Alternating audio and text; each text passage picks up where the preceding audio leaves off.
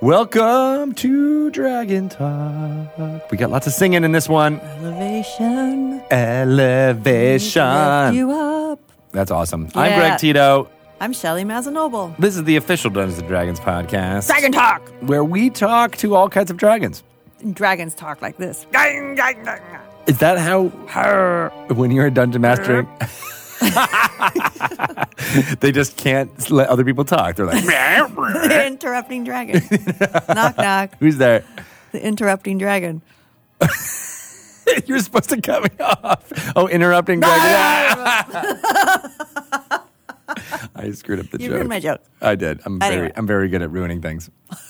All of the things I touch are ruined. Greg Tito ruins everything. I do not. At least I don't try to, because there's at least one thing I did, which was put together the people on our interview to make a really amazing adventure. Yes. Did you? I didn't know that this was all of your doing. Yeah, so Dr. B, Dr. Bokamatsa, the clinical director of Take This, Okay. Who we've had on the show before, but Yeah. a long time ago. Early guest, yes. It's like 3 years ago. He was an early believer of Dragon Talk. Thank you for believing in us. You're a good person, Dr. B. He has been wanting to do an adventure like this that was focusing on mental health and wanted to put it up for sale in the Dungeon Masters Guild to raise money for his organization, Take This. Yep. And so I knew Bill Benham was a newly started associate producer here at Dungeons & Dragons. Yeah. Had some experience with mental health as well as writing adventures, and I thought he'd be a perfect collaborator. And then they brought in Hannah Rose to do some mechanics and as well as be editor for all of the adventure and stuff. And yeah, it all came together. What an amazing group of people. Yeah, the adventure is called Gardens of Fog. You can get it on Dungeon Masters Guild, and it delves into what can happen with a character in D&D that is going through a rough time, and the player characters have to go in to their mindscape and try to figure out the way to allow that player to get some help. I love it. Or I love character, the whole concept rather, of the it. character getting help. Yeah.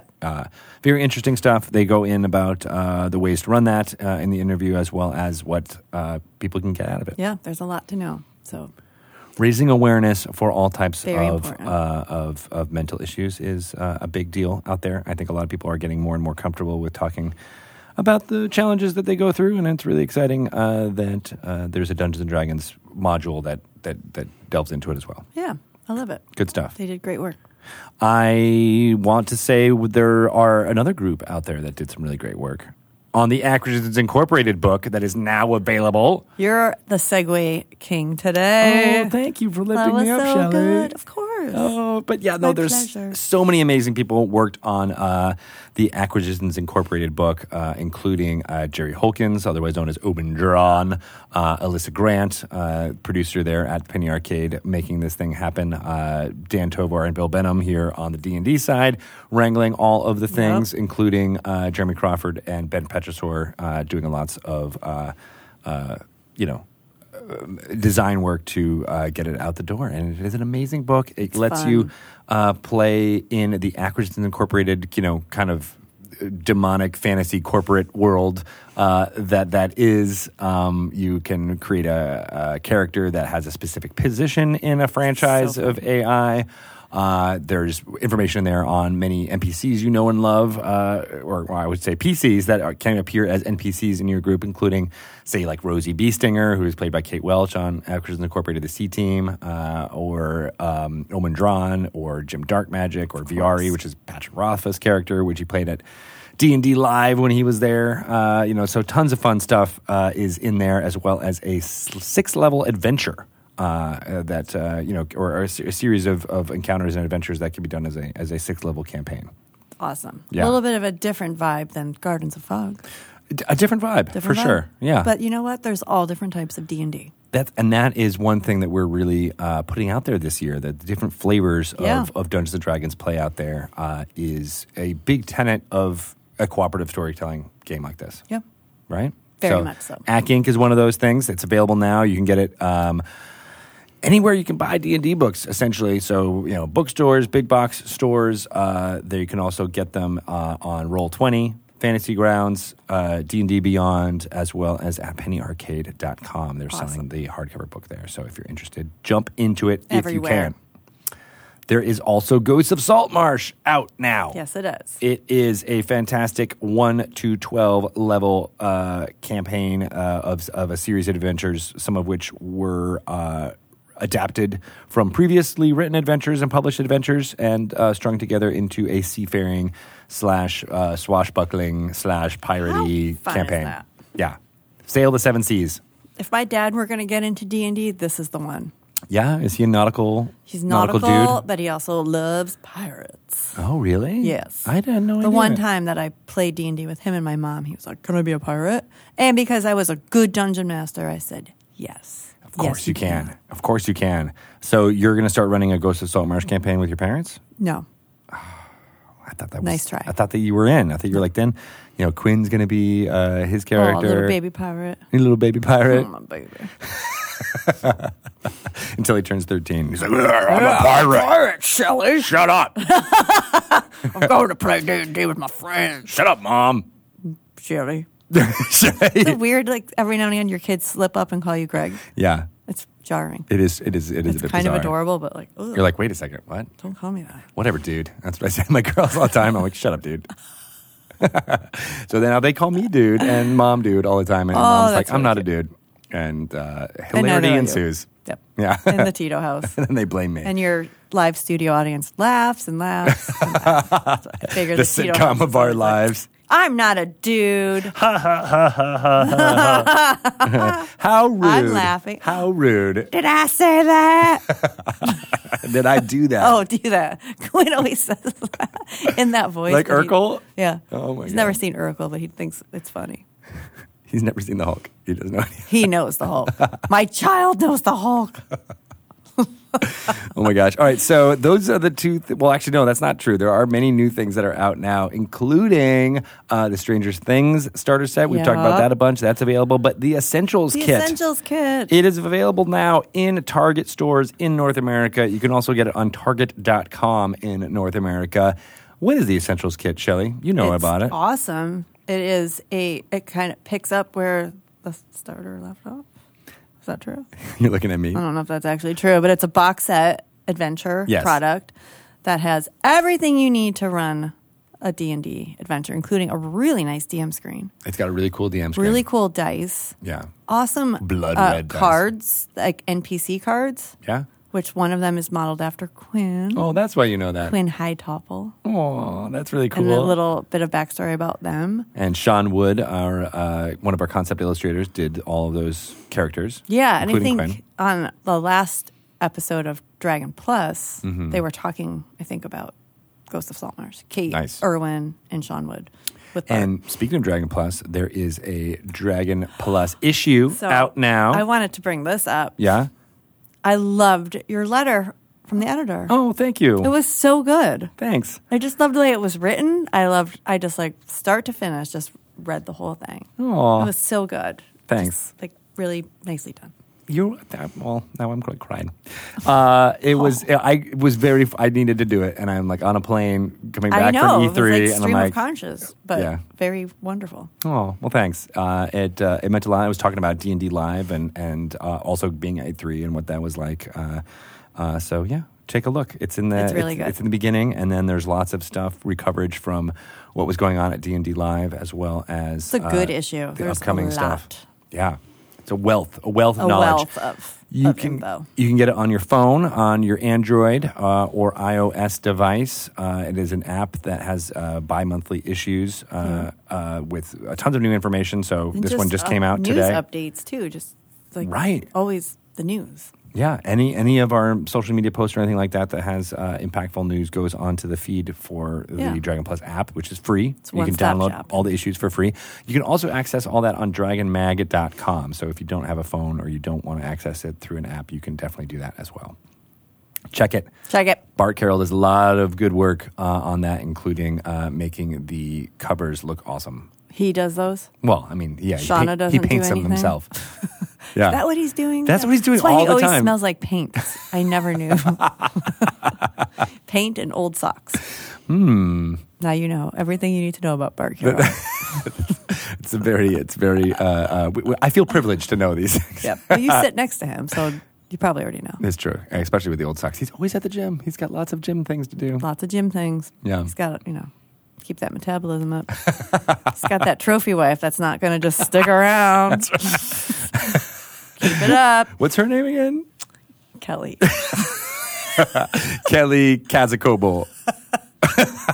Also, did you see that Kesha dyed her hair dark?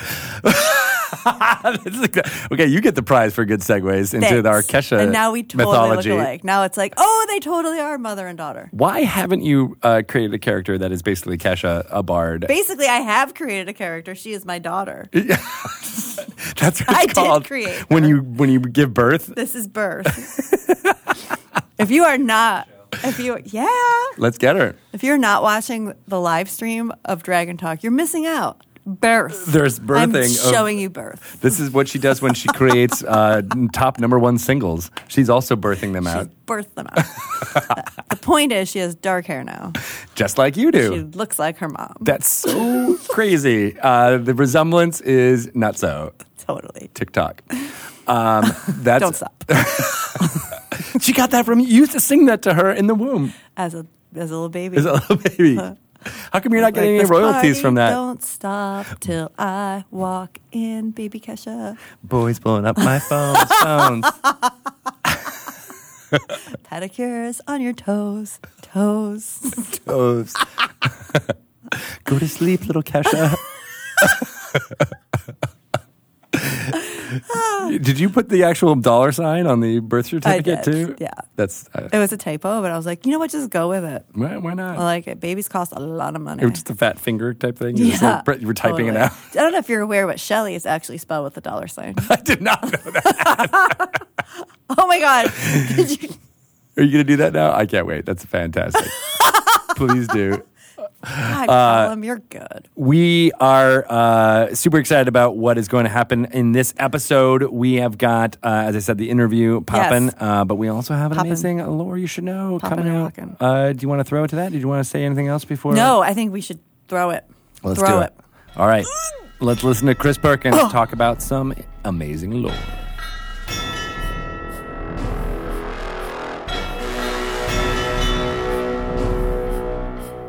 Hello, everyone, and welcome to another segment of Lore You Should Know.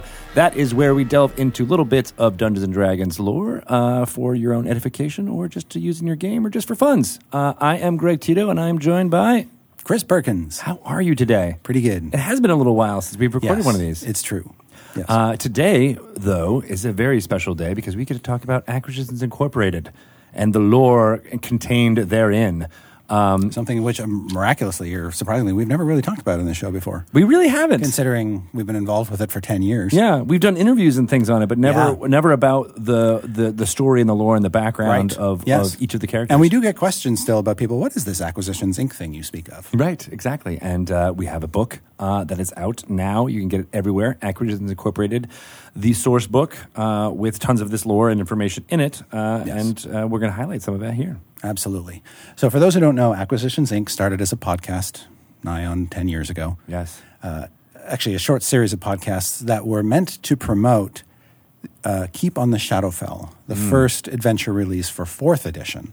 Right. So this was in 2008? Yeah. And so we were walking. It was, and on another note, it was also designed to get Mike Krahulik into D&D gaming because he had previously resisted efforts to play D&D, but Jerry finally coaxed him into sitting down for a game. And Mike and Jerry are the two artists behind Penny Arcade, a long video game-themed webcomic that had been around for 8 or 10 years before that. Yes. And famously, Jerry, who goes by Tycho in the comic, was a D&D fan and an aficionado, whereas Gabe, who is the alter ego of Mike Krahulik, was not. Yeah, he was a total TRPG neophyte. Exactly. Yes. And so this podcast was the first time Mike played. Is that right? That's correct. Wow. And his first roll was a natural 20. And So from he that was in point for on, life. he was in for life. That Yes. was an easy one. Easy sell for him. Hook, line, and sinker. And they also brought in their friend Scott Kurtz to play a character who was originally going to be called, I want to say, Chet. No, Scott Kurtz's proposition for Mike was having trouble naming his character, and so his character was going to be named Chet. It was only a last-minute change. Mike decided to call him Jim instead. Totally Yeah. different vibe. Yeah. Chet Awesome Laser, I believe, was going to be his name. Instead, we got Jim Dark Magic of the New Hampshire Dark Magics. Even though there's no New Hampshire in 4th edition, I let that one slide. It's an in-joke for anybody. Correct. Yes. So and then the podcast was so popular that eventually we stepped up our game and it became a video. We had a video component added. Then we started to do the live shows, which of course ballooned into the grand spectacles that we see at PAX West and elsewhere. Right. Did you do the first one? Was that Gen Con? Was that where the first one took place? I don't remember. At the live, with a live audience? Yeah. Yeah. And we had like card tables that we were playing on a cheap stage. And, Right. Yeah. It was before it got the pomp and circumstance Right. that it now Yes. enjoys with Yes. Jeremy Crawford as the Dungeon Master. Exactly. But we didn't know back then what the reception would be, or even that D&D was something that people wanted to watch instead of play. Right. It was not intuitive to me that people would want that this would be a spectator event. And I was delightfully proven wrong. Yes. People seem to enjoy And it. now look where that's gone. Right, exactly. Absolutely nowhere. Now you can watch D&D 24/7. Exactly. Thank you, Ekink. So anyway, it started off in the 4th edition campaign setting, which was this kind of non-campaign setting, a generic land called Narath, the time of the Dawn War. It was really built off of the bones of Keep on the Shadowfell and Thunderspire Labyrinth and the other 4th edition adventures of that time. And then 4th edition wrapped up and we were beginning work on 5th edition, and the decision was made to make FR one of the prominent settings of 5th edition and to migrate Acquisitions Inc. from the world that they were in to the Forgotten Realms, which led to the story of the characters traveling between worlds in the Dark Magic Mansion, where for the first time we got to see extended members of the family of the characters, the Dark Magic, New Hampshire Dark Magics. Several members appeared in that story, and since then, other family members of other characters have cropped up in other stories, like Omen's sisters, Viari's parents, and so on and so forth. Right. So was that a planned transition, going from the setting of 4th edition into Forgotten Realms, and then using the Dark Magic Mansion as the connective tissue? It was planned insofar as people wanted that to happen, and so we narratively jumped through whatever hoops were necessary to get them from this place to that place. It created some interesting retcons is probably too extreme a word, but we had to do things like, okay, well, Jerry was a cleric of Arathis, right, in the old world. Now he's a cleric of Tymora, which we basically say Arathis and Tymora are the same. There's different names, different worlds. Right. But it does kind of continue the multiverse idea that D&D is in multiple different storylines. But we had to reconcile all this. Like, we had to have conversations offline about, Jerry would come to me and say, okay, well, is Arathis in the Forgotten Realms? I would go, well, no. And then, well, which one is the closest to Arathis's portfolio? Yeah. And we went down the list and found Tymora is really favorable toward adventurers and luck, and that seemed to tie in nicely with what Jerry envisioned his character getting behind. So, and other decisions had to be made like that as well. Like, for instance, I don't know if it ever came up in play, but we talked about Scott Kurtz's dwarf character, that his clan actually crosses worlds, that they've got representatives on different worlds, and so he could find clan members on Forgotten Realms just as easily as back in Nareth. There'd be bronze bottoms everywhere. Exactly. It's just that prevalent. And bronze bottom ale you'd be able to get across the multiverse. Right, which makes sense.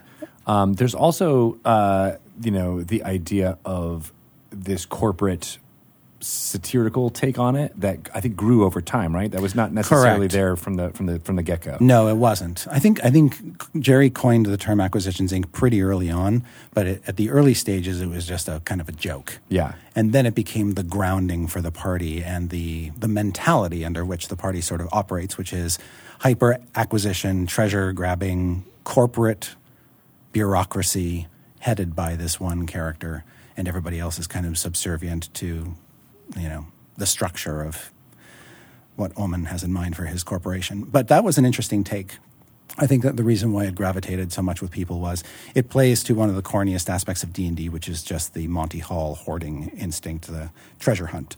Right. So they end up having these large Right. money bins Yes. worth of But treasure. it's so ripe for comedy because many of us have been in corporate environments. We know how absurd sometimes that can seem, and you can amplify that in a D&D campaign really well. Yeah. Yeah. And it also keyed into the idea of kind of franchising out and there being like several different, organizations that would be in Yeah, when Jerry saw the potential of, oh my God, you could have multiple ACK Inc. parties because they're all, franchised, that added even more humor and also just created the sense that you could run your own ACK Inc. games at home and be considered part of the canon because you are just a franchise. Right. Has there been anything like, because you can almost say that ACK Inc. is a mini setting or flavor within Forgotten Realms, which is also within Right, and we've legitimized it in a number of places. Like one of Ed Greenwood's novels mentions the character of Omen Drawn. Yeah. So that's sort of embedded now in the lore. Right. Is there anything else like it? Yeah, because it seems like it's a subset of a subset of a, Yeah, of a subset. it's a weird case where, this happens in D&D all the time, where something that is created autonomously by a fan gets insinuated into the greater game somehow. Right. And that can happen in one of several ways. You create a new monster for a monster manual or whatever, and it becomes this transcendent thing that takes on a life of its own. And, Yeah.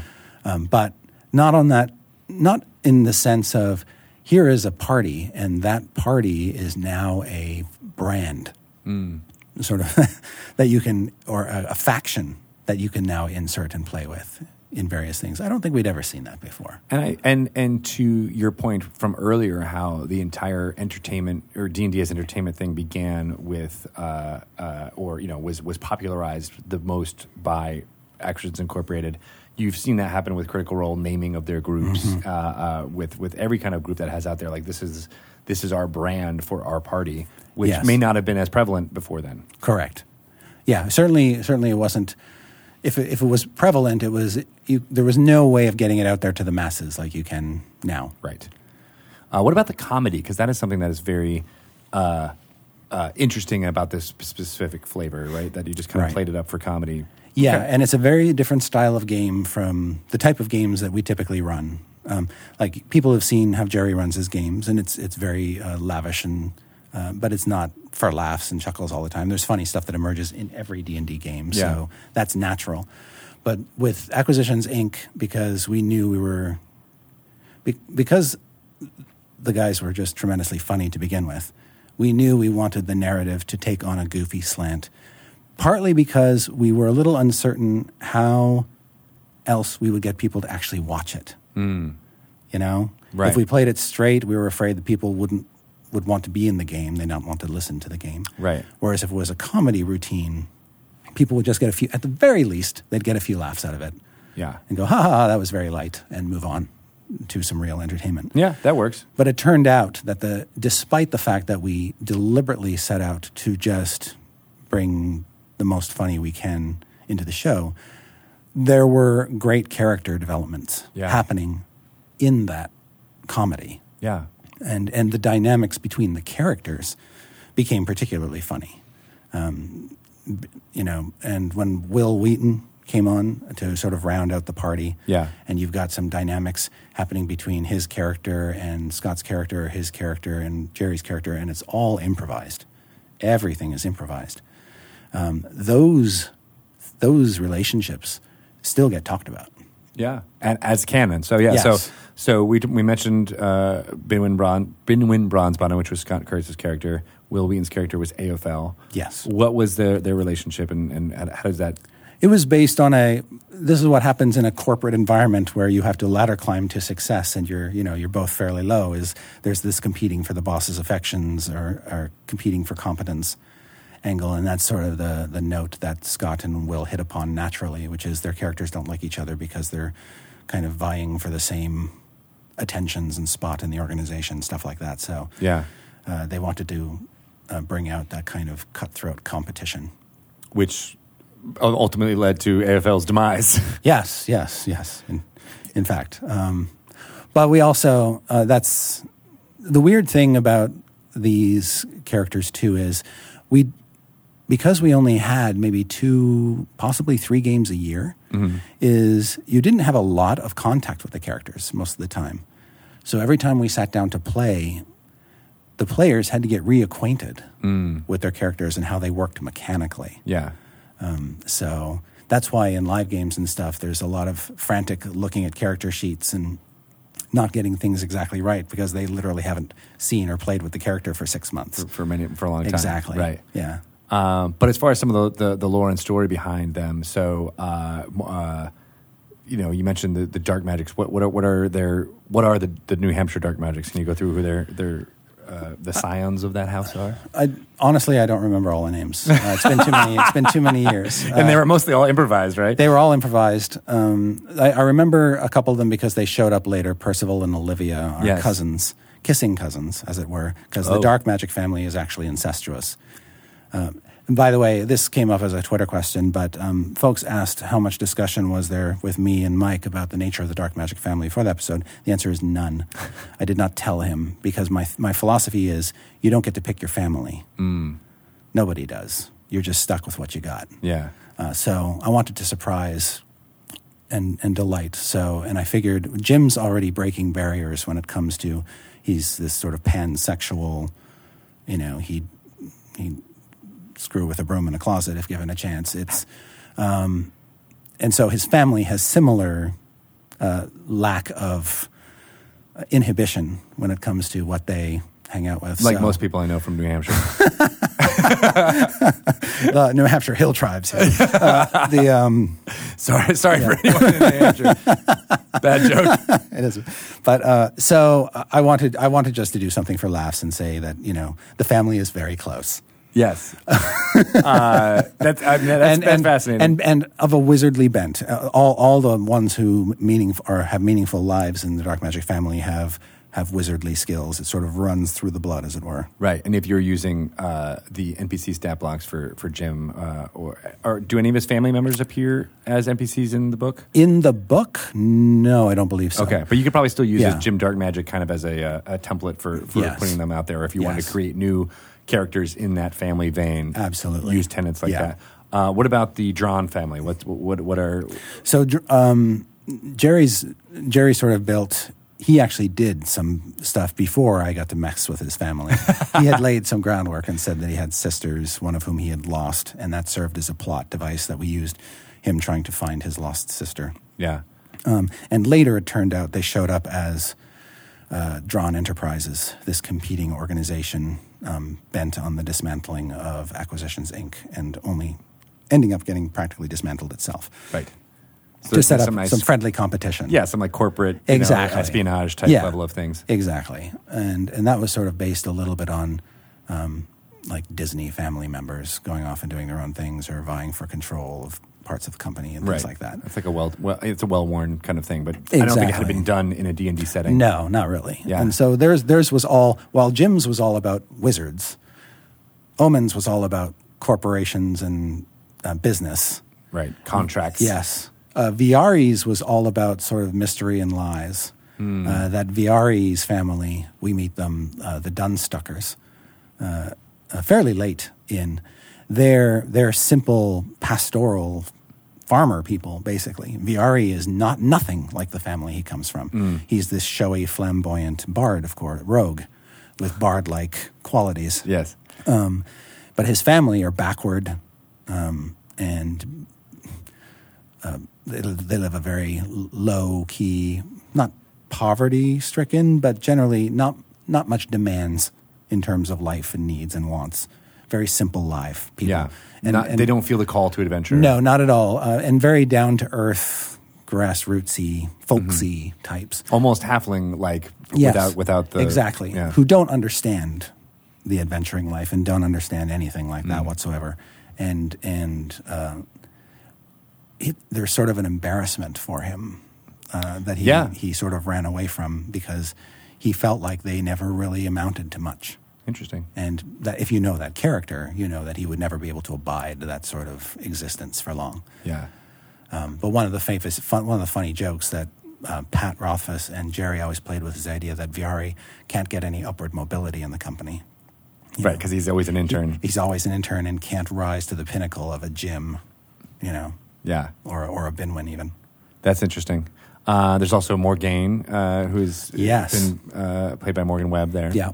And we had talked a little bit about bringing her in even earlier than she had come in. Yeah. Availability being what it was, though, we brought her in at what was a great time.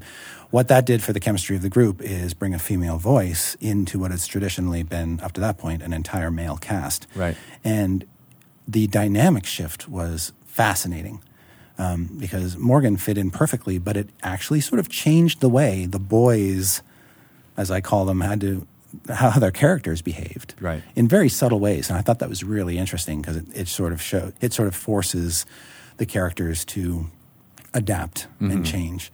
And of course, she brought in this sort of no nonsense, actions speak louder than words type personality. Yeah. That sort of cut through some of the dickering and really added something new to the game. That's cool. And have we been able to delve into her, She has remained enigmatic, but has showed up periodically, and she's shown up more recently in Jeremy's game where she pulled a little switcheroo. Yeah. I don't want to spoil too much if you haven't Right, seen it. because that's more recent. Yeah, we don't want to necessarily I don't do want that. to So spoil watch that. Yes. most recent Ekink if you can. And then other people have come in to sort of change up the mix. The challenge has always been, for me, is I did not want or need to participate in the selection process of who the fourth player was. But I always enjoyed the challenge of figuring out a way to help integrate them into the game and integrate their characters into the game. But yeah, it's So as a dungeon master now, having this book and wanting to incorporate some of these things, what would you give for folks? Obviously, if they use these NPCs, we can use some of the stuff we've talked about. But and what the overall tenets are. But what are some ways that you would that people can draw on your expertise as dungeon mastering this group for a long time? What does an Ekink game mean to you, and how can people, even if they're not big fans of the show, want to participate and use this book? I think that the appeal for me is to, story-wise, to keep the core essence of the game as, remember that it's all about acquisitions. Acquisition is sort of a common theme. The business aspect is a common theme, but you can play with that. Play with some trope, some corporate thing that you've had to deal with. You can integrate that into your game. Take something like a hostile takeover and play with that element, or the corporate spy angle, a rival corporation trying to seed spies into your organization or steal confidential files or paperwork, or there's all kinds of ways that you can cut it and tie into that sense of you're actually part of a business. And I also like the idea of the search for items that may have bad sides to them. Like, you got to find this thing, but it's cursed. But, of course, Acquisitions Inc. doesn't care if you get cursed or irradiated or whatever by a magic item that you recover. They just want the item. Yeah. I like the fact that there is a coldness, a cold sense of we don't really care about you. We care about what you produce kind of culture that's kind of fun to play with. But I think the most important thing is the humor. You got to find ways to be silly or introduce silly things. The keg robot is a good example, and it's statted up in the book. It's a robot that carries beer. Yeah. And it's a little golem that carries beer. I think that's the kind of thing that when you think of Inc., people resonate with the most, are these sort of quirky, out of, I don't want to say quite anachronistic, but close to anachronistic kinds of things that show up. Because it is close to anachronism, because you think of the business is that operate in, say, like a Waterdeep or something like that. They have warehouses. They have like a little bit of the corporate structure that we have going on, but this just heightens it. Yeah, exactly. One of the games that we did was about corporate security. Yeah. When they were basically the whole game took place in the Acquisitions Inc. headquarters in Baldur's Gate, and we created the headquarters as this sort of very interesting stronghold where the chambers all moved around and shifted form. And I just thought that would be something that Jerry would like and would fit with the way Omen thinks as a defense precaution. But basically testing the security system of corporate headquarters was something that I thought would be cool, just based on Wizard experience of seeing how we handle our security here. Yeah, as well as And by the way, the rooms in this building do actually move around. You probably don't know that. in the Wizards of the Coast. Yeah. But yeah, of course. Exactly. Yeah, no, this room changes all the time. That's why we're in different positions. This right was now. on the 4th floor yesterday. I was looking for it. I thought it was down Now the it's on area. the 3rd floor. Yeah, right. But there's something that because what's really interesting is it is a little bit anachronism, Yes. but it's a way to bring it to D&D tropes. So like traps and magical traps that don't really make physical sense. Yes. make perfect sense in this heightened feeling of a building that's built up with all this security. Right. Yes. And some of the acquisition stories that we told on stage were also just driven by what was happening in the world at the time. The fact that Pacific Rim came out the week before we did the episode with the giant Hallister kaiju that they were stomping around in was not accidental. It just kind of happened. It just kind of happened. That happens a lot. Now, there have been things that I've wanted to put in, or actually ideas that were seeded but never paid off. One of the questions I get asked a lot has to do with early on in one of the first ones we did, the characters stopped by a place in Narath called the 5 Leagues House. And there was a mysterious figure, a silhouetted person on the roof of the building watching them, which they ignored, and then went off and did their adventure. And a lot of people have asked, who the was that character? Like, what was that all about? That was never paid out. Like, who is that? I get asked that question more than any other. Okay, who was that? Can you reveal it now? I will reveal it now, because it's almost assuredly not going to show up, because I couldn't figure out a way to shoehorn it back in. Nice. It's future Jim, come back to kill past Jim. Oh. But when he was on the roof planning to attack past Jim, he was struck by how beautiful past Jim was and couldn't bring himself to actually pull the trigger. Got it. All right. So that's amazing. So they were going to meet at some point future Jim. I love that. Now, what's interesting is we did ultimately, I decided to spin that differently. With a clone. With a clone. Right. Because we were doing Tomb of Annihilation. And it occurred to me that Omen's a smart guy. If he knows the death curse is on and his employees won't come back when they die, he'll have them cloned. Yeah. So he'll just replace them with a new one. Yeah. And that's how the Jim Dark Magic clone came to be. And that won't come to bite them in the ass, I'm sure. No, never, not Right. at all. Yeah.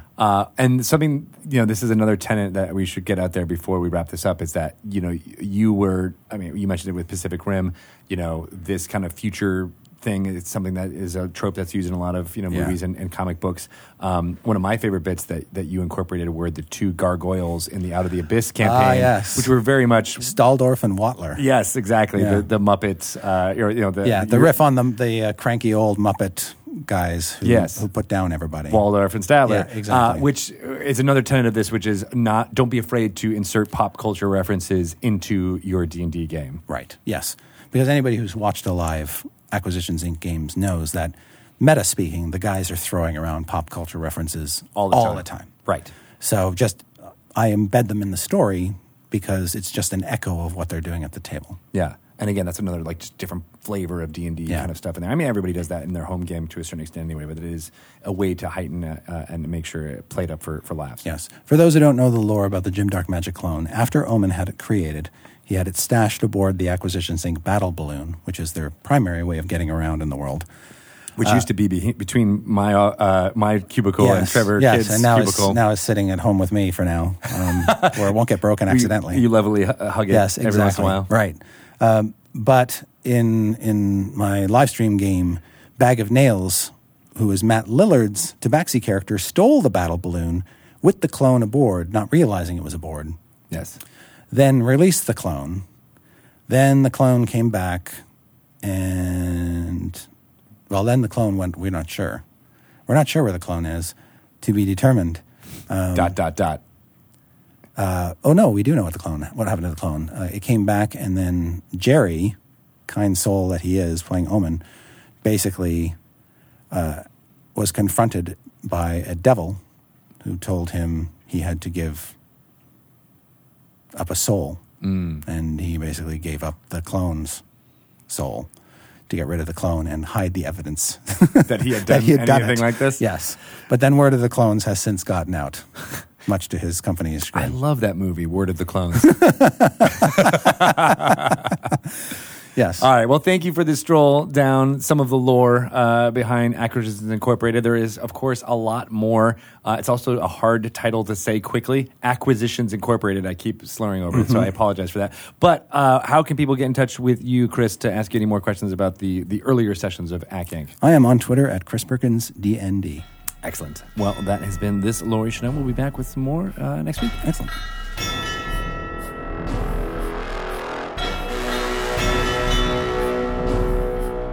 That was a really good lore segment. That was a great one. I They're know- always good. They are always good.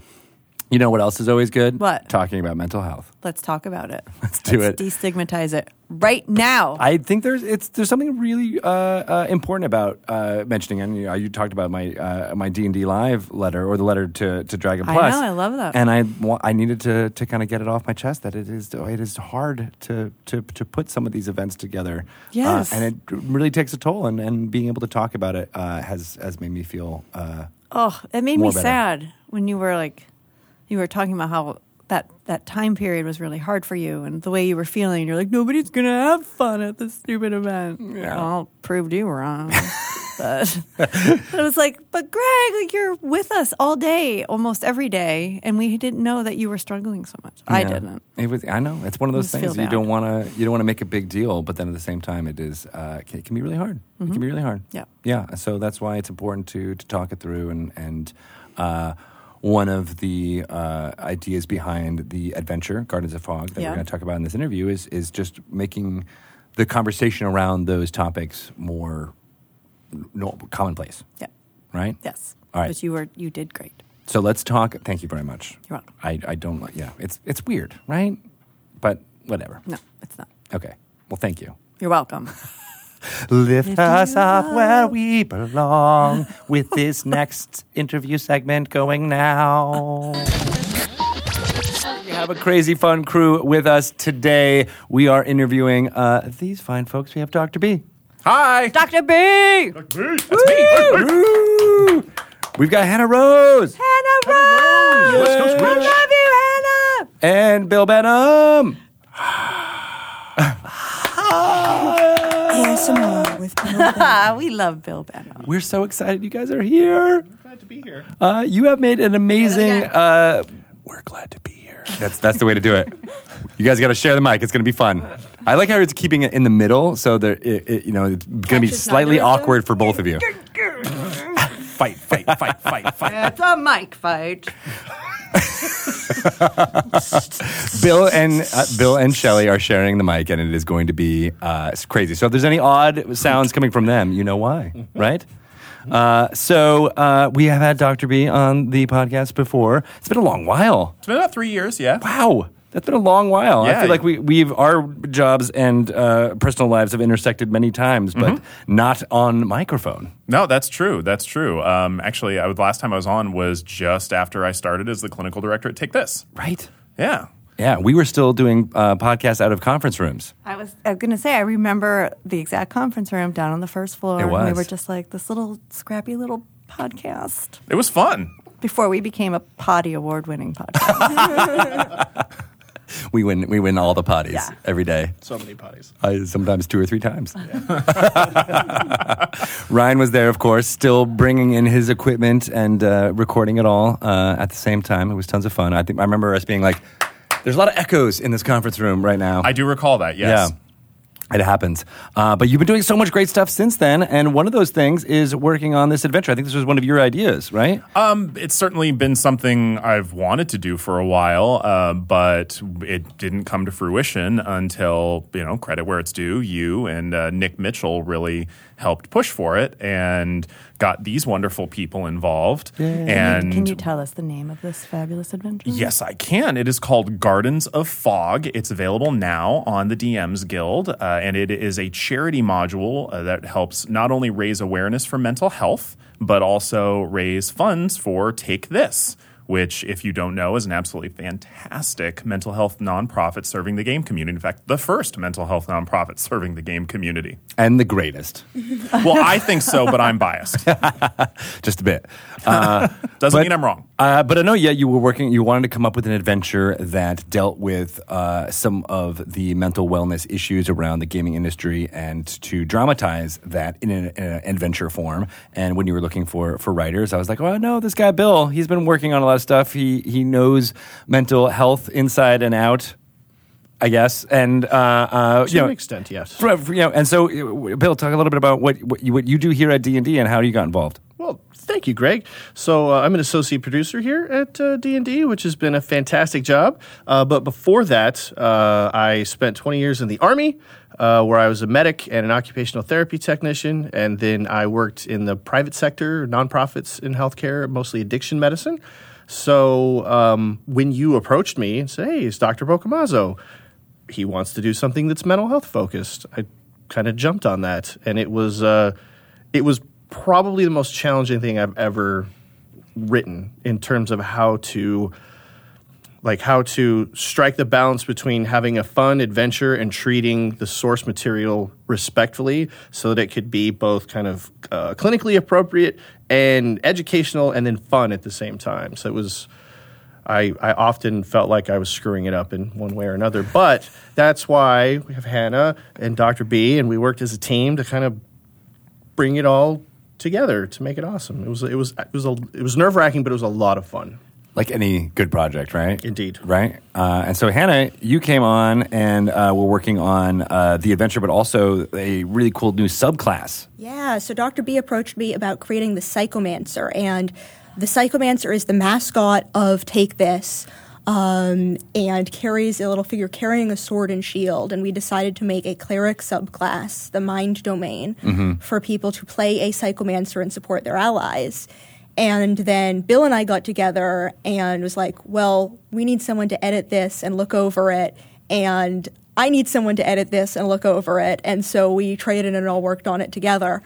Nice. And I think Bill did a fantastic job creating the adventure. I think you did a fantastic job. Lift us up where we belong. Musical segments now on Dragon Talk. That happens during the adventure, too. There is a song where you can sing, right? No? Okay, maybe I'll run it that way. Yeah, I think you have the freedom. Well, we tried to get a lovely bunch of coconuts in there, but I think Lawrence Welk's estate was not happy with that. Oh, man. His estate is notorious for not allowing that, specifically Unlike in D&D Joe adventures. estate. Yeah, he's fine with it. Totally fine with it. He's like, sing huge as D&D fan. Sing as many bars as you want. We don't care.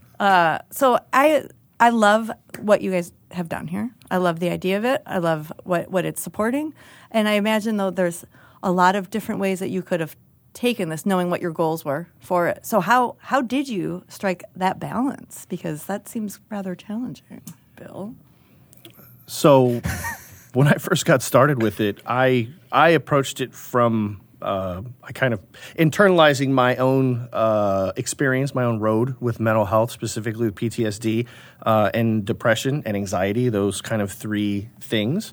And I looked at how they've affected me and folks that are close to me and said, how can I take that and turn it into something that can be realized kind of in a game world in a way where it's something that players can interact with and they can have fun with it, but it also serves the kind of educational purpose that we were looking for, and it's not too, like, I wanted it to be creepy and somewhat unsettling, but not too much so. You know what I mean? Right. So that was what made it so hard, because I was basically, when you confront depression and anxiety in the adventure, because you, spoiler alert, you will. What's the good like synopsis for people to go into this? Like, I don't want you to give anything away or spoil anything for anything, but like, what should people think about when they're picking up this adventure and wanting to run it? Or if Dr. B, if you want to take that too, like, how would you frame it as like a slug line? Like, what's this adventure about? I think the thing we have, if not on the cover, then in the beginning, is that a dear friend lies stricken, trapped inside their own mind. So the players are called to the bedside of someone who not only is suffering from depression and anxiety exacerbated by their situation, but a malevolent force is feeding off of that and taking advantage of it and worsening their struggle.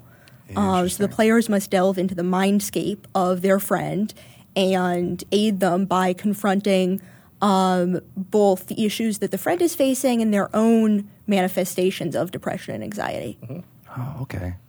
Now I'm getting very World of Warcraft, Mr. Pandaria in my head right now, with like the Shah, Yeah. of like the manifestation of emotions.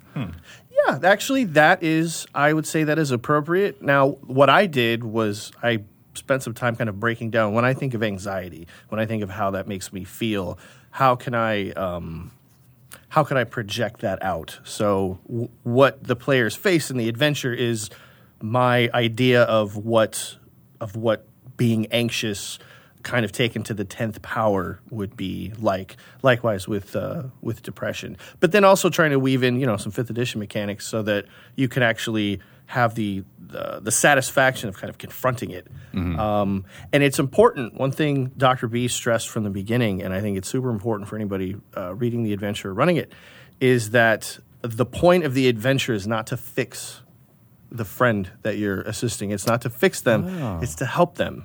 Because we, as a society, we get kind of looped into the whole, all right, well, you're going to take a pill, you're going to do a thing, and you're fixed.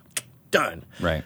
And that's not what mental health is about. Mental health is a journey. It's like it's work, and it's part of its relationship building. And sure, there's medication and there's clinical practice and everything, but it's something that you do throughout your life, not something like, all right, well, I did the thing and it's over now. And it's we're not good. something that someone else can come in and fix for you. Yes, Right. Exactly. And that's one of the things we really tried to emphasize subtly, in some cases not so subtly, with this module, is this idea that going in with a problem-solving attitude towards people who are struggling with mental health issues is often counterproductive. Like, for you or anybody who's ever been in distress and doesn't know what to do about it, they go to a friend, and that friend immediately starts problem solving. And here's what you should do. Here's what you should do. Have you tried yoga?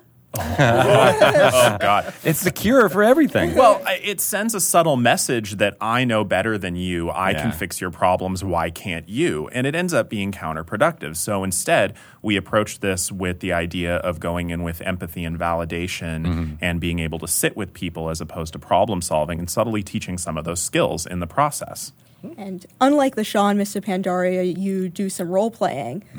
So you can just fight your way through this adventure, absolutely. But that's going to be super challenging and actually harder, both mechanically and maybe even emotionally, than confronting and role-playing certain aspects of this fight, Interesting. this journey. Did you write it? Or did you write it? Did you guys plan it that way on purpose? Oh, yes. Yes. Okay. So we are going to be facing things and role playing, Yes. as opposed to just going in there with swords ablazing and just fighting Yeah. whatever comes our way. The groups that have played it on stream, Tales from the Mists and Hyper RPG, have Who done did a fantastic job. yeah, nice. have done an amazing job of that so far. I mentioned this on Todd Talks, but one of the unexpected things I really love about this adventure is it's a great opportunity for parties to have to kind of reveal their character secrets and go through things that are emotional and personal. And I really love that because it's fun to have character secrets, but as a player, you also want that to come out and want to interact with the rest of the party about that. And this offers a great opportunity for that. That is really cool. That's super cool. What level is this for? Was it What did we decide tier on? 1? It's tier for one. like 1st to 4th level characters, but big nod to the Mistwalkers and TK who kind of up-leveled it to like, I think 8th level? Are they have they Something leveled like up that. 7th level? 7th maybe, level. but Either yeah, way. it's super easy to scale up. And by the way, they did a fantastic Oh, my goodness, job yes. with that. Not that Hyper RPG didn't, but Everybody did a great everybody job. did a great job. Love But I- lift us up. We were watching TKDM it, and we all know the adventure backwards and forwards. I've done like 6 passes on editing and designing, and TK was still giving me chills, and I was sitting on the edge of my seat. That voice. Yeah, Oh, some of that creepy voice. And I won't say to what part, but oof. it worked. And the flamingo. The flamingo. Flamingos? Sold. Now I'm really into it. I can't help but think about it, like how great this would be for kids to be able, kids who are dealing with anxiety, like my own, who are like a way for him to like face off against anxiety, or to like the way for him to like a creative way for him to conquer what he's feeling inside. I have mentioned it before on a podcast. I got him this really good book called Hey Warrior.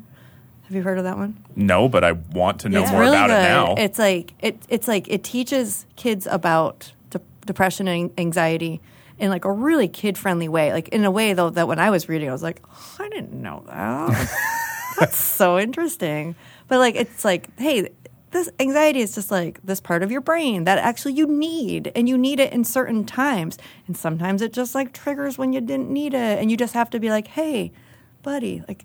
It's cool. We're good here. Like, but it kind of teaches them role playing anyway, or to like how to like personify what's happening in their brains, and then like being able in their childlike way to talk to it and to talk it down, and then you are the one in control of it. And I actually just ordered him another book today about like freeing your child of anxiety. Did you order Gardens of Fog? I'm about to. Now that I know there's flamingos in it. But I'm just wondering, like, if there's like elements of it, it's probably too advanced for a 5-year-old, almost 6-year-old. But if there's elements of it I can pull out. I think there are, I think it would be pretty intense. Yeah. Especially as a 2 to 3 hour adventure for a 5 to 6-year-old. But I think there are absolutely themes and situations that you can pull out. That's cool. Absolutely. Yeah, it's probably a little too, like Hannah said, it's probably a little too intense for as it's written. But you could certainly adapt certain elements of it, add a little bit more humor to it, and make it completely appropriate for a young child. I'm really interested in the idea of like not necessarily encouraging combat, right? Because that's such a thing that is, can be ingrained in some parties of people playing Dungeons and Dragons. Oh, if there's a fight or, there's a problem, I hit it with my sword and then everything goes away. And I like that you guys are encouraging ways around problems, or perhaps just dealing or integrating them into your lives that, I think is something that's really helpful. I don't even notice, but when Shelley was talking about it, she's saying conquering and like defeating the anxiety within you. And you're like, well, that's kind of like learning to live with it. Yes, exactly. Well, and that's something we wanted to be cognizant of when we were building all this, because how do you defeat a part of you without hurting you? Yeah. And that's really what it is. Shelley, you brought up the idea of fear being adaptive. Well, fear is adaptive. It keeps you safe. Anxiety is fear blaring alarms all the time.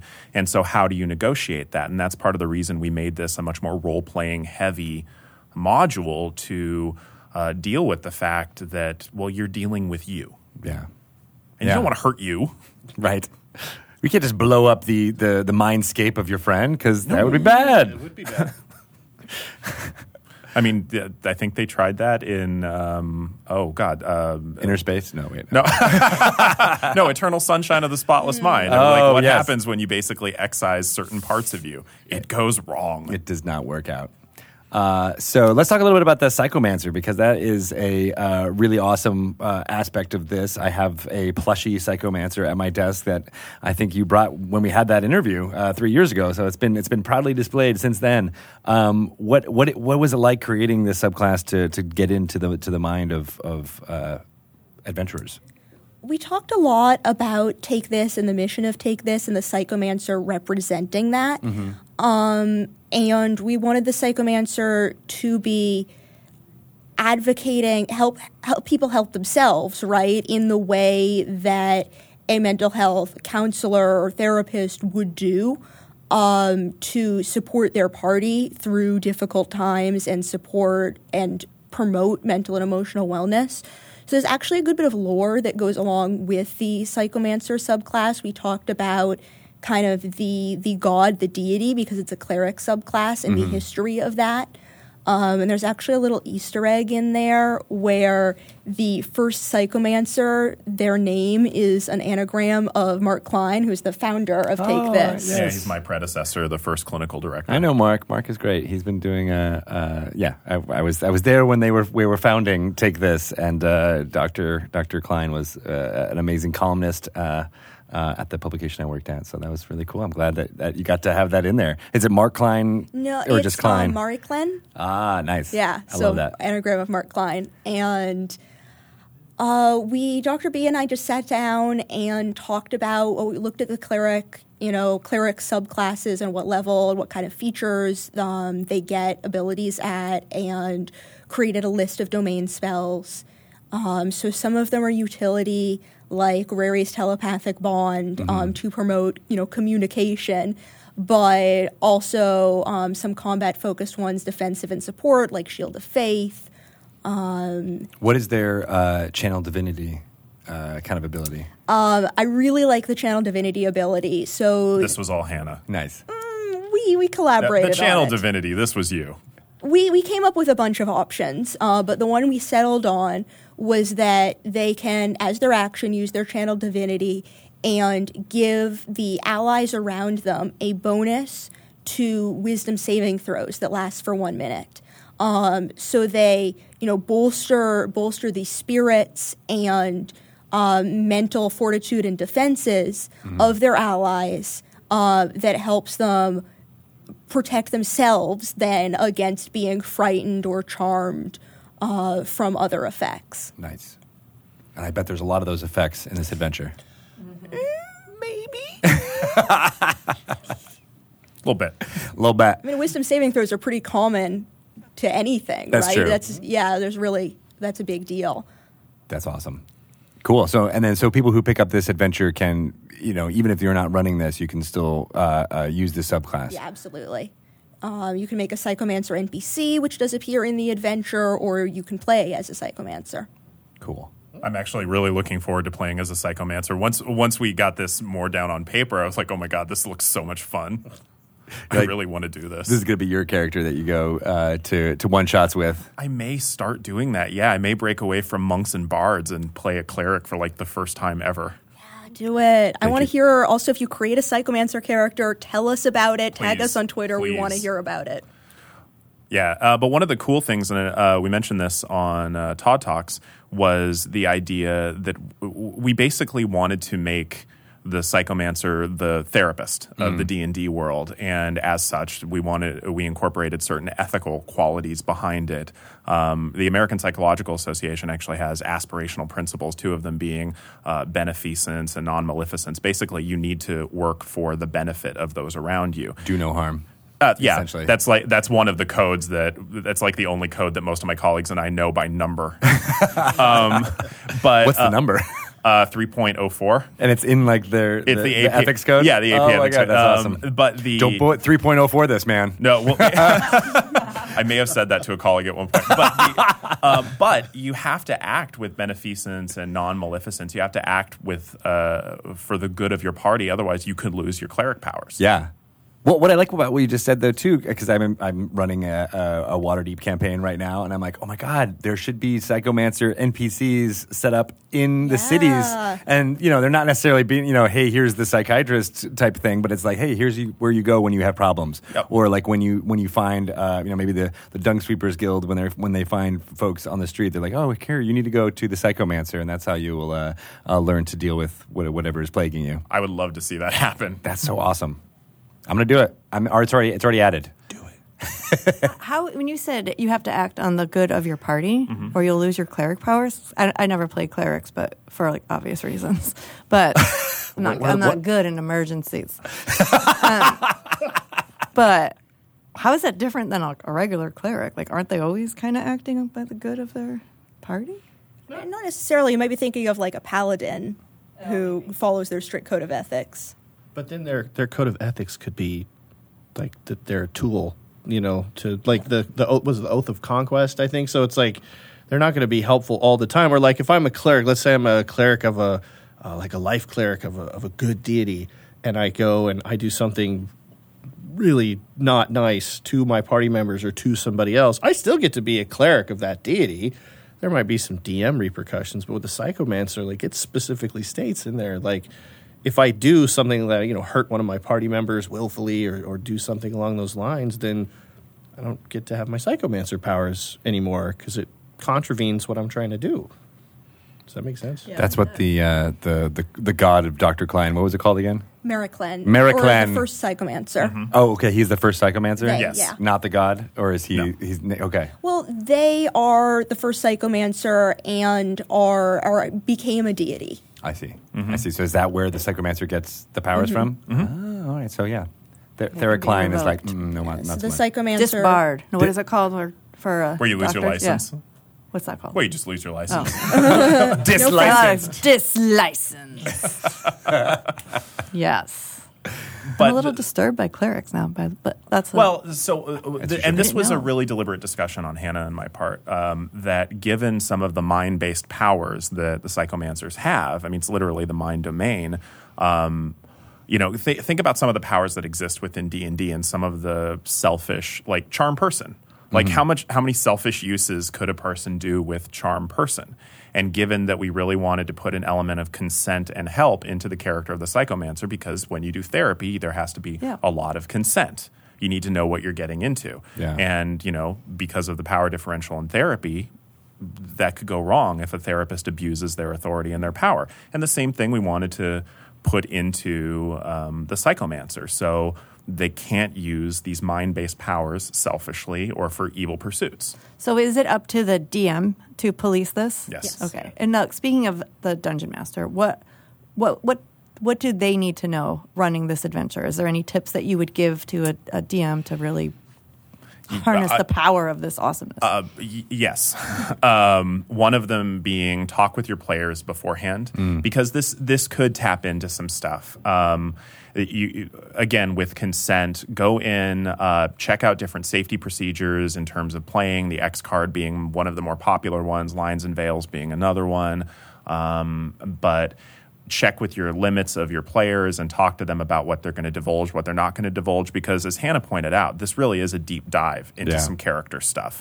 And, you can't help but put a little bit of yourself in your character. So this may churn up some emotions. But also as the DM, watch the language that you use. It's really easy for us in everyday life to use adjectives like crazy or this is insane. But those are subtle cues that you may not be too keen on open on mental health issues. And so just watch your language as you do that. Things like, oh my God, I'm so OCD. Cut that out. Right. Just because you're neatening up your desk doesn't mean you're OCD. I mean, there's a difference between picky and fastidious and having a diagnosable condition. And if you've ever met somebody who struggles with OCD, it really is a struggle and it's horrible. Yeah. And so just as a DM, watch that kind of language. We also talk about in the introduction to the adventure, right? This is not a module for you to give your friends therapy. You don't try to be your friend's therapist by running this adventure. Consent, don't do it. And especially if you're not a professional, don't be a therapist. Yeah.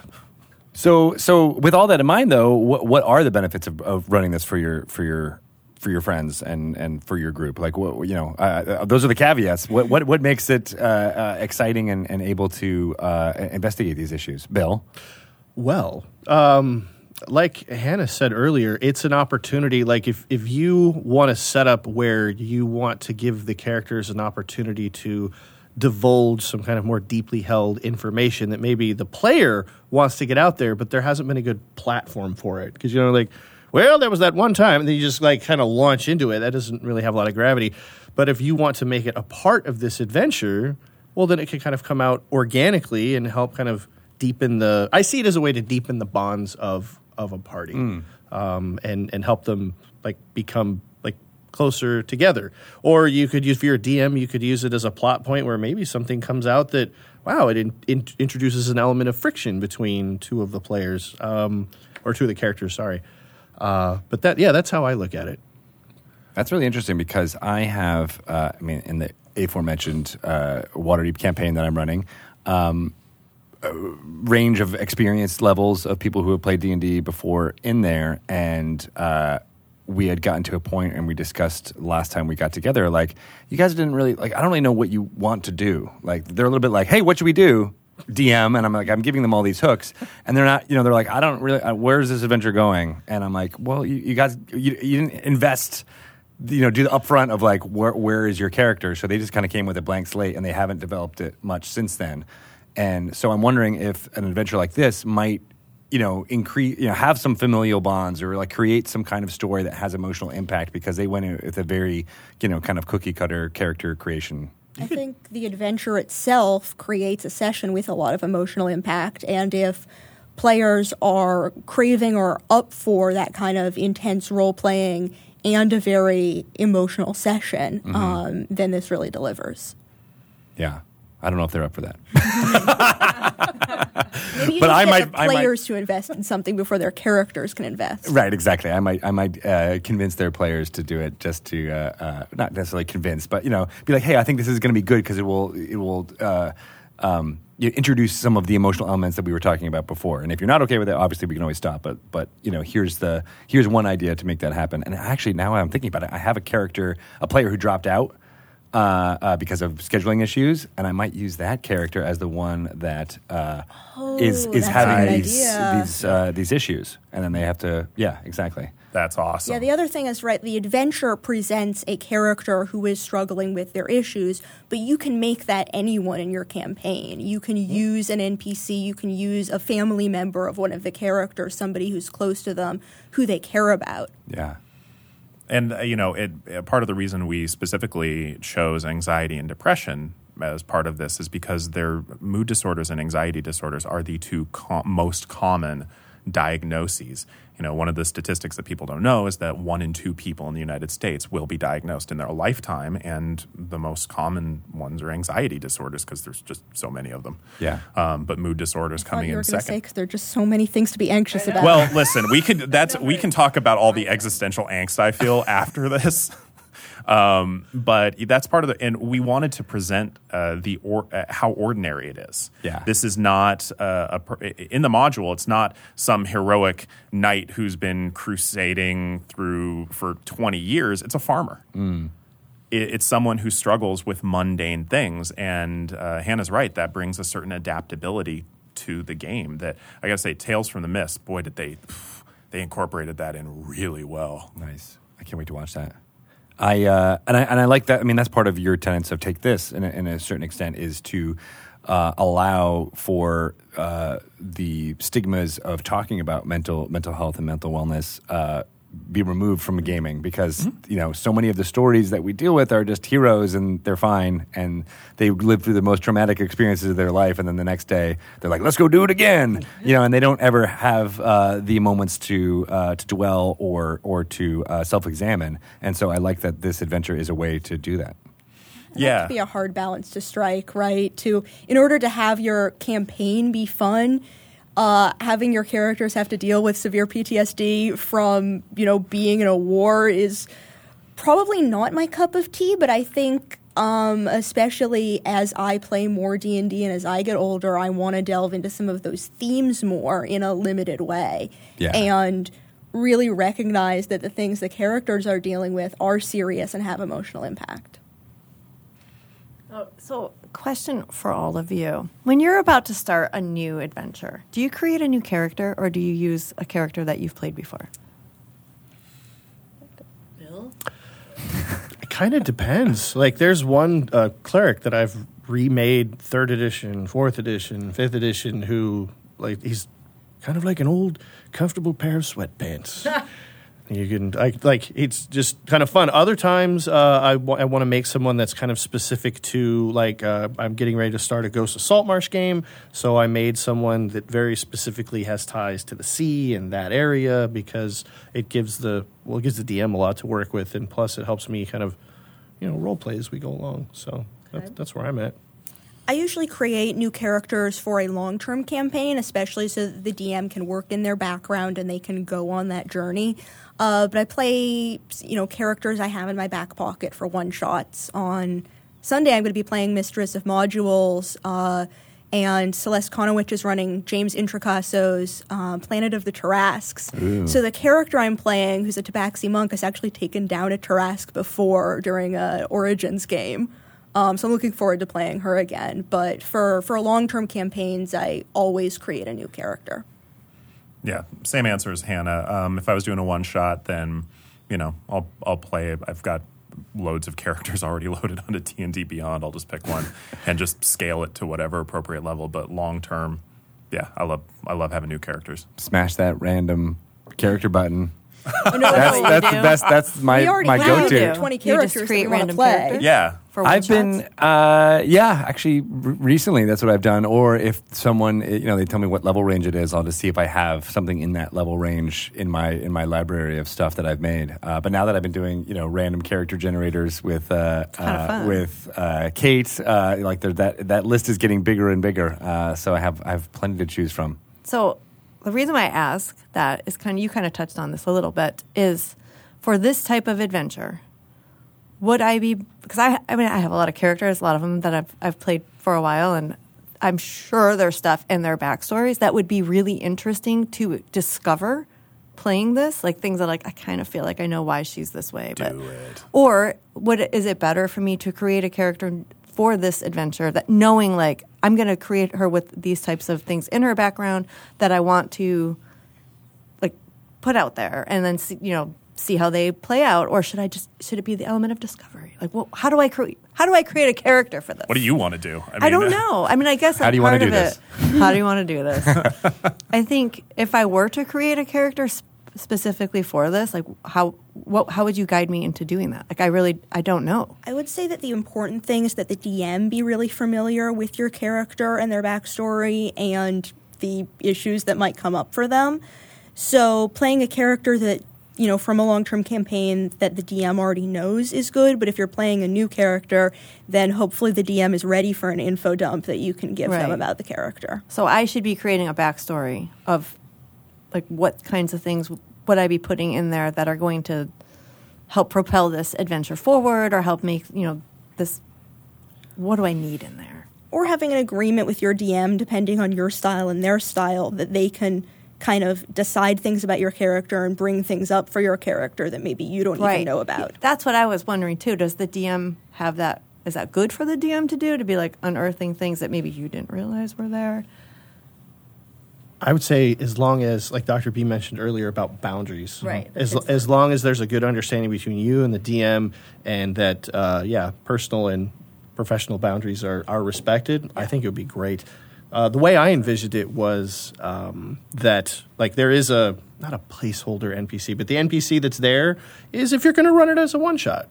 But if it works great if you can take and drop someone in there and you've been playing established characters so that the DM can and the players can kind of weave those storylines together a little more tightly. I think that's interesting. Also, Dr. B, when you said you don't run this to be a therapist for your friends, and if you're not a therapist, you really shouldn't be doling out that. No, that's illegal to be a therapist when you're not one. And you're not one. So I feel like that is a good reminder for DMs and for players that if the DM is using something that they see in your character as purely as a story hook, you can't take that as you think I'm OCD or whatever. It's got to have, there's a lot of balance. And like you said, there's a lot of trust in running something like this. And Absolutely. need to talk about it before, Yeah. right? Yeah. About what kind of game you want to have and what things you're okay with the DM doing. Yeah. Yeah, and especially with something as emotionally heavy as this. So Kate Welch was on one of Take This's panels last year at PAX West, and she talked a lot about aftercare, especially for really emotionally intense storylines. And, I think this is one of those things, if you have enough trust in your DM and they're good enough with improvisational topics, then totally you could just bring a new character and throw that at them. But again, as long as you have that trust between the two of you, that would be great. But I love the idea of really exploring an established character, especially if your DM has the knives to stick in their back. And So I know that a lot of therapists use role playing. We're working on that. Like in session, like is this similar to how it would be? Because I'm thinking like, oh, if Dr. B was my DM, like he could just see all sorts of things. Like, oh my god, like immediately, like, just from like the way I pick my dice up, you'd be like, what is I'm going on totally with that? judging you all the time. Treating, We don't judging, do that. no. But I think like I would be totally into having a therapist that's like, let's do it this way. Like, I'll run one for you. I would be totally open to your keynote observation. Not the judgments, but the observations. I actually don't see people anymore. What? Well, I'm traveling so much with Take This. I was gone like 2.5 weeks in March doing I forget how many talks. I can't have a caseload. No, that would be bad for your patients. Yeah, I'm I sometimes need to gone get in. half the month.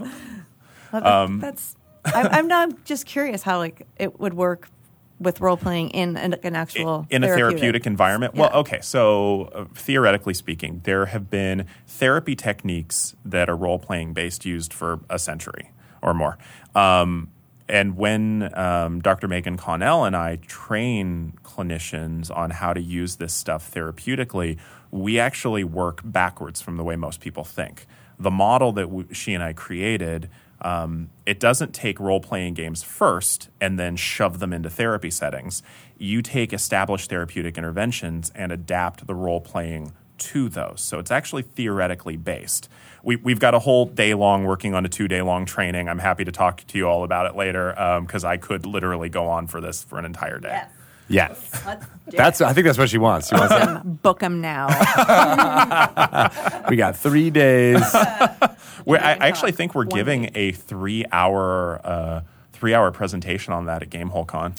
That's I'm awesome. looking forward to that. Yes. Yeah, on the last day of GameholeCon when everybody's just going to be asleep. That's when you need aftercare the most. I think that's something that's very important, and maybe even just for the running of this adventure too, to think about is that build in some time to discuss afterwards. You don't want to necessarily play up until 2 a.m. and be like, all right, see you guys later, bye. You know, you want to have it be a situation where the story can be resolved, and then the group can talk about it, right? Mm-hmm. Mm-hmm. And in fact, on all of the streams that groups are running of this adventure, we have a therapist coming in, a licensed mental health professional coming in and doing a little debrief afterwards. Yeah. So Dr. Megan Connell, who is actually a guest on Tales from the Mist, joined that group after the stream to debrief and discuss it. I love that. Yeah, just basically have a mental health discussion of the themes that are presented. And also to talk about how while we did try and represent these mental health themes artistically and compassionately and stigma-free, obviously anxiety is not caused by what it's caused in the module. Right. You don't have actual demons inside you, is that what you're saying? Yeah, no. That, at least not to my knowledge, but I don't know. Well, even in the module, it is caused by mundane things then exacerbated. Right. But still. Yeah, and that was an important thing I know we wanted to depict is this idea that we all have existing vulnerabilities to mental health stressors, and then environmental things can take it over the top. Well, I've got a potentially challenging question, but I'm going to throw it out to you guys.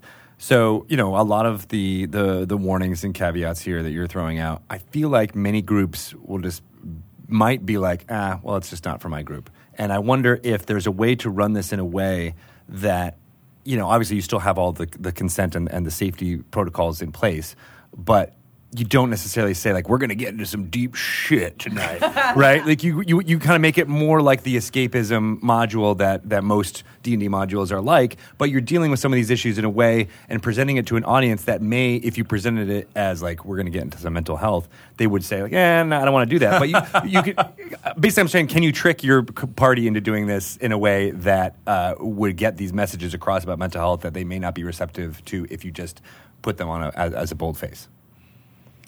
So there's a challenging question there. What do you guys think? I'd say yes. Like, you absolutely can take the adventure, not really give like the mental health preface, and just go with the theme, which is, you have a friend there's something causing problems, and you're going to enter basically a dreamscape, and you're going to help solve the problem because that's what adventurers do. You could totally do that and allow it As to... long as you have existing safety tools with your group, I think. Yes. Right. Yes. And then you allow these things to kind of come up organically in the course of play. But I like the idea of prefacing it.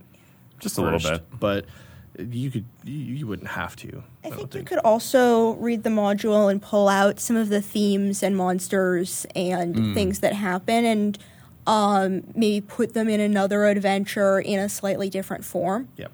Because there are people who play D&D just to mess around with their fun. friends. Absolutely. Right? And you don't want to necessarily make it like, well, this is the after-school special version of D&D that, they may be like, well, screw that. I want to kill the dragon like we always do. Like, why do we have to do something that's so different? And I feel like that is counter to what your goals are for this thing, is just to try to get people to talk about these issues a little bit more. Yes and no. I mean, even if people are just considering these issues, they're already doing more than they were before. Right. Even if they, this doesn't have to be a very special D&D episode where Blossom talks about whatever for the 8th time. Right. But I'm so excited. I'm so scared.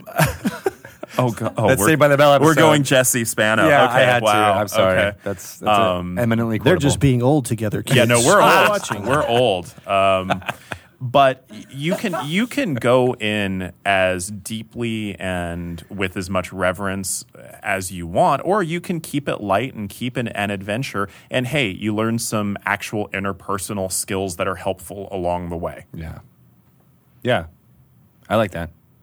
Take what you can from it. Yeah. And one of the best things about the adventure is actually the volume of resources that Dr. B included in the adventure. So it's like, hey, if you want to, if this brings something up and you want to talk to somebody about it, here's a list of people you can contact and their websites. And within the adventure itself, the Psychomancer NPC can appear and aid or advise the players, cool. player characters, right? So if the players are really floundering and don't know what to do and don't know how to kind of role play out helping, the characters in trouble. The NPC shows up. Jeremy Crawford gives you advice on D&D rules. In my mind, it's Ron Howard narrating. It's always Morgan Freeman for me, but... You choose your own narrator. They tried to fight anxiety. They thought they won. They hadn't. It's inside of all of you. That's the answer. So you guys are mentioning a whole bunch of places where you can check out groups who have played this. Let's go through those again and then talk about where people can get this adventure. So the groups that have played it already have been Tales from the Mists. They actually premiered it on the 15th, and, thank you for doing so. Yeah. Hyper RPG played it on the 18th, and they just did a stellar job doing a one-shot. This Saturday, Rivals of Waterdeep, they're going to be doing it. I'm really excited to see Yeah, that. and I believe they're going to bring in Dr. Denise Morales, a psychologist that Take This has worked with, and they're going to have a discussion about mental health afterwards. Awesome. And then after that, Clinical Role, we're going to be having a discussion of it since we're all mental health folks. Seems to make sense. Yeah, so we'll be doing that next Monday for an hour before we play our regular game. And then I believe on the 29th, Mistress of Modules is going to be running it as well. Awesome. Right on. All right. Look for all of that in the show notes for those of you listening in podcast form, and links on where to watch all that. And then where can people find the adventure? On the DM's Guild. That's right. You pull up DM's Guild and put in Gardens of Fog. Do you have to put the "us" in there? You don't have to put the us. Well, unless you want to practice your pilot voice. So just like, We're cruising. there you go. There you go. The trailing. There you Look go. out to the right. You'll see Gardens of Fog on the DM's Guild. Hey, Mom, look, there's Gardens of Fog. Let's download it from the DM's Guild right now. And that does that's the adventure. It does come with the Psychomancer subclass, and all the proceeds go to Take This. So it's a worthy spend. And if you like it, leave a review, let us know, tell us about your Psychomancer characters. We'd love to Please. hear. Yes. Awesome. And how can people get in touch with you fine folks to ask you questions about how to run it, or how to play the Psychomancer, or how to be mentally healthy? You can reach me at bill.benham2. I don't know who bill.benham1 is, but when I find Find him is on. Because he took that from me. But yeah, Build Up Venom 2 on Twitter. Feel free to DM me or just drop me a mention. I will be happy to talk with you about it. You can find me online at Wild Rose Mage on Twitter and Instagram. You should totally follow her. I called out Greg earlier for not following me. I swear I had. I'm going to do it right now. It was a Twitter algorithm that took it away, right? It feels like that. You can find Take This at TakeThis.org on both Twitter and Facebook. You can find me at the Dr. B, that's TheeDoctor, as in boy, on Twitter. And you can always check out some resources at takethis.org. Nice. All of the things. I just followed you again. I'm following everyone. Everyone should be following Wild Rose Mage because you do great stuff. Oh, thanks. She's amazing. Making the things happen, including work on the aforementioned D&D books Yes. that have been out there. I think the one I could talk about is Descent into Avernus, which I edited part of. And then I've got a bunch of other projects happening this summer. There's lots of things, all the things we're very excited about. I like how you were like, the one I can talk about. So people are like, what are the ones you can't talk about? Boom, boom, boom. We will cut the mic if she tries talking about other people, so don't. That's not true. We're not that We would sophisticated. not cut the mic. There's actually a big guy off to the side of the screen who's going to spear tackle her if she starts talking about Ryan If I would so much kill as us if we mention the cut the code mic. name. Just literally cut it. Right. The big person Really is slowly while she's still talking. is the Nathan Stewart, VP of Oh D&D. yeah, Nathan's big promotion. We got rhyming acronyms here. VP of D&D. I Yep. like it.